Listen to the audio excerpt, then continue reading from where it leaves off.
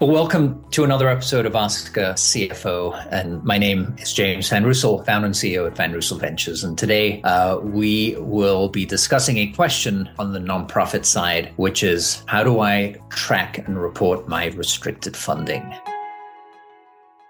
This is a big stumbling block for companies, but it doesn't have to be, and it is not that complicated. So restricted funding, as a definition, is when a donor provides funding that they want you to use for some specific programmatic aspect of your business. So this could be, I want you to use the money in, for example, the country of Kenya. I want you to use it to build a school, or I want you to use the money to provide trainings to underserved individuals so that they can get back into the workforce. And so when that happens, you need to keep track of the spending. So for instance, if somebody gives $100,000, you have to go into your accounting software and create a class, is what it's called. And then every time a dollar is spent, you have to tag that spending to that class. And then at the end, you run a class report and you get a profit and loss statement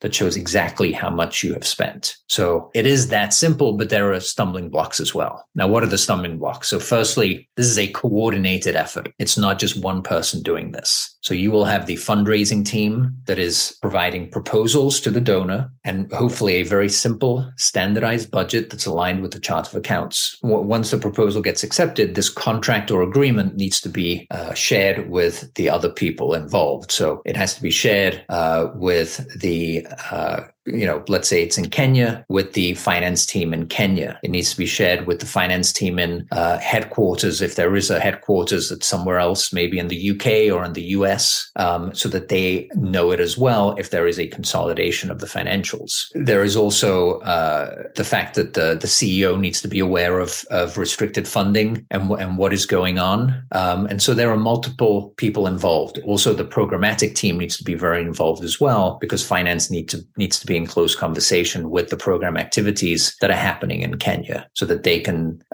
correctly classify and tag the expenses. So the coordination of all those groups needs to happen as well. And best practice would dictate that there's a kickoff call at the beginning to get everybody aligned with the timeline, with the exact programs that are under discussion. Another stumbling block, which typically doesn't happen, but it's just something to be aware of, is that you can't double dip. You can't take two pots of money, two separate donors, both wanting to invest in Kenya, and then have overlap. So it's very important to keep those separate and to keep things clear. Another roadblock, and I'll just keep it at three roadblocks or three stumbling blocks, is the final TR&A schedule. Now this gets audited by the auditors as well, and it's a pretty simple table that shows on a monthly basis, what's the year-end beginning value of the donor amount, which maybe is 90,000, and then how much gets released on a monthly basis until everything has been released at the end of the agreement.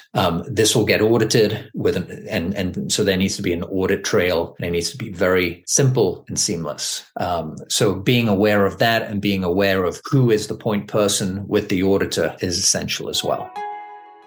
So I'll leave the comments at that. If there are any questions or more insights that are needed, please reach out. There's a link in the show notes, and we respond to social media comments as well. So I hope you enjoyed it. Until next time.